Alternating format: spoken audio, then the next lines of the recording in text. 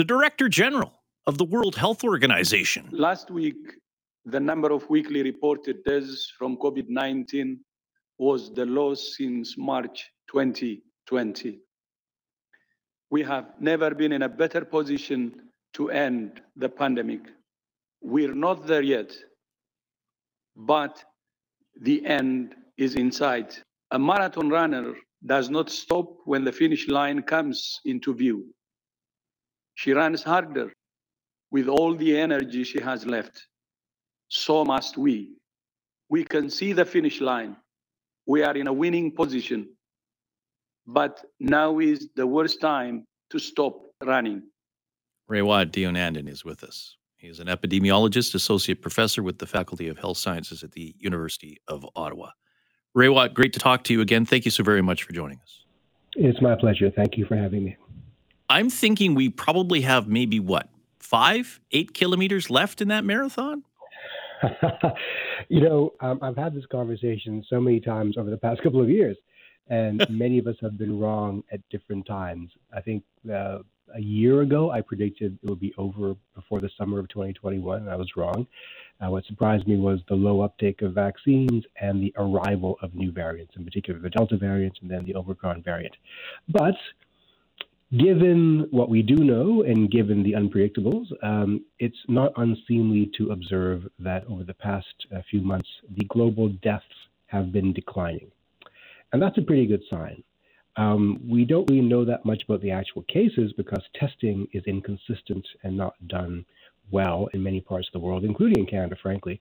But we do have a good grasp of people dying of COVID, and that seems to be on the decline. So that means there is building population immunity in the population, either through infection or through vaccination, that is hardening our population against the worst outcomes of COVID.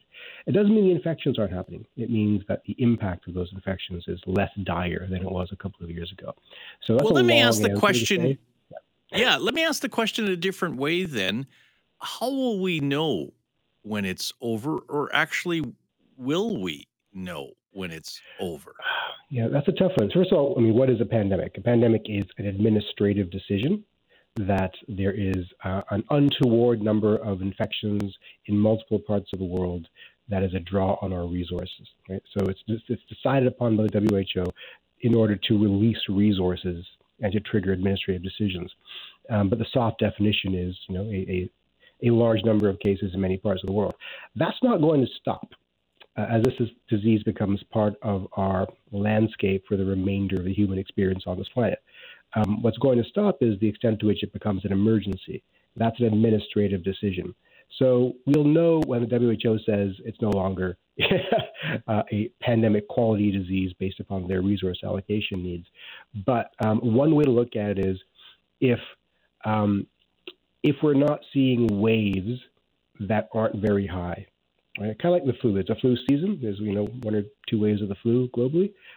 We may get to a similar situation. Then we know for sure that we've reached a stage of endemicity, which is not necessarily a good thing, but it means that the pandemic stage of this is over. With the University of Ottawa's Raywat Deonandan and Richard Cloutier with you this Wednesday evening. I was speaking with a ICU doctor from here in Winnipeg earlier today, and the doctor said, while we won't see it as bad as we've seen it before, the fact is that we'll still have healthcare workers off because of COVID, and that will still be a challenge on our healthcare staff. And there's that warning out there. And frankly, we have been surprised by other variants before. We should not be letting our guard down in any way. So it gets to the point then when we need to talk about vaccination and vaccination rates, because I see what's available right now. I see the most vulnerable that in my life that are getting that vaccine, the next vaccine, and are waiting for the next vaccine. And then I talk to people that I know that have, had their 2 shots, had their 3rd, not necessarily their 4th. They have kids in school, but they're laggards on this. And so do we get a sense that from a national rate where Canada was really good off the start that we're lagging? Yeah, depending on what the goal is here. So what's the purpose of vaccination? There's two goals here. One is to keep people out of the hospital and out of the morgue, and the other is to harden the population against actual transmission and infection. So to get that last goal, you need the additional boosters or an improved vaccine. Hopefully the latter. Until the latter comes, we'll accept the former. But for those who've only had 2 or 3 doses, they've got pretty good protection against the worst outcomes, hospitalization and death. So are they laggards? They are, but they've kind of accepted that, they're okay getting sick so long as they're likely not going to die. Now, having said that, the caveat, of course, is that lots of people are still ending up in the hospital and lots of people are still dying. That's not a good thing. So should we be pushing vaccination harder? I think we should be explaining the merits of vaccination better. I don't want to phrase it as pushing, so that people aren't disengaged from it from a misinformation standpoint and see the advantages and can make informed decisions. And as better vaccines come down the pipeline, as they're starting to do, then we can re-enter an invigorated push to market those ones better, so people understand that those have a very good chance of bringing the pandemic to an end faster.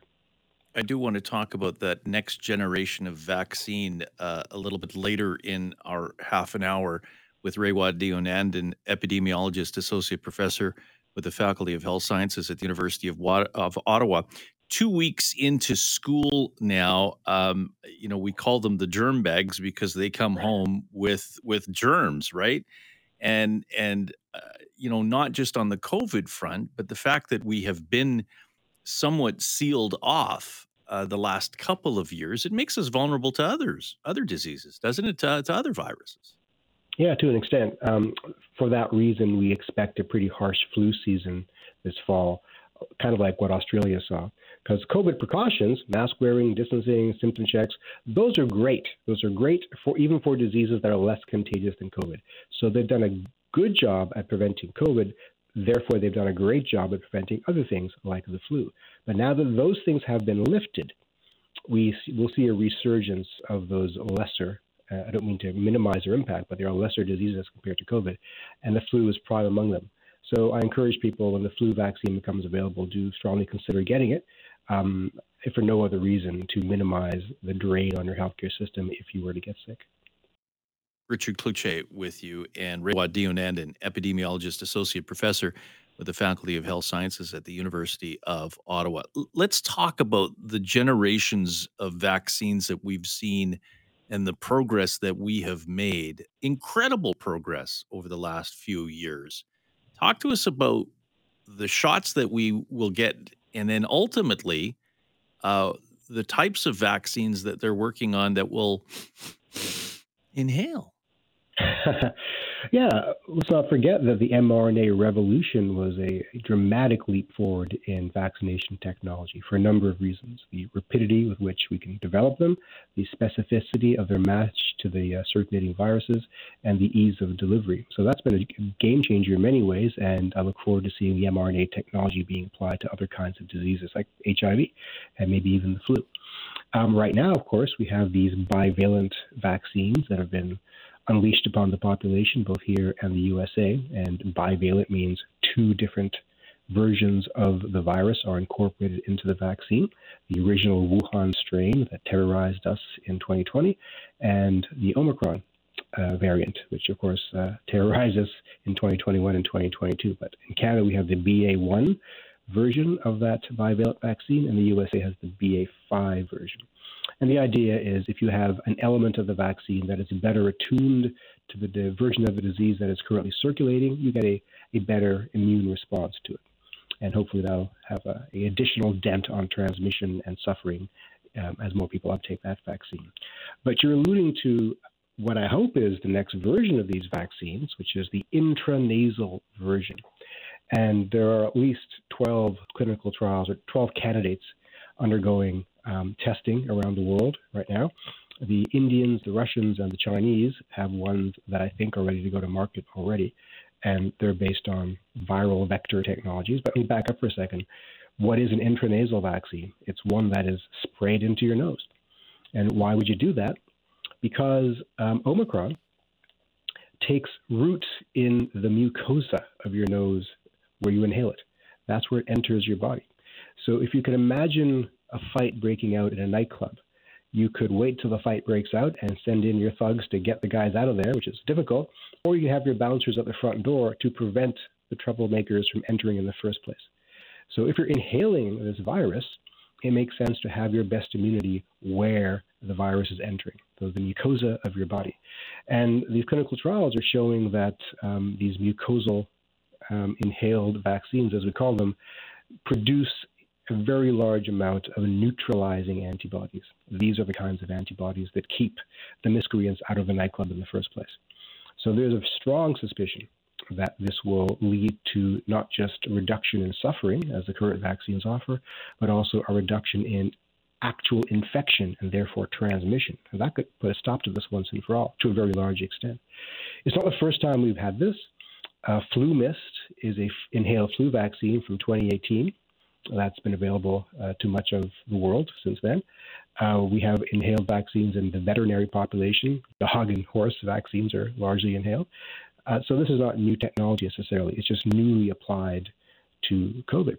And I think it'll be a game changer when we finally get there. There doesn't seem to be the same enthusiasm or urgency to get these to market as there was for the original mRNA versions back in 2020, mostly because the crisis is not as acute.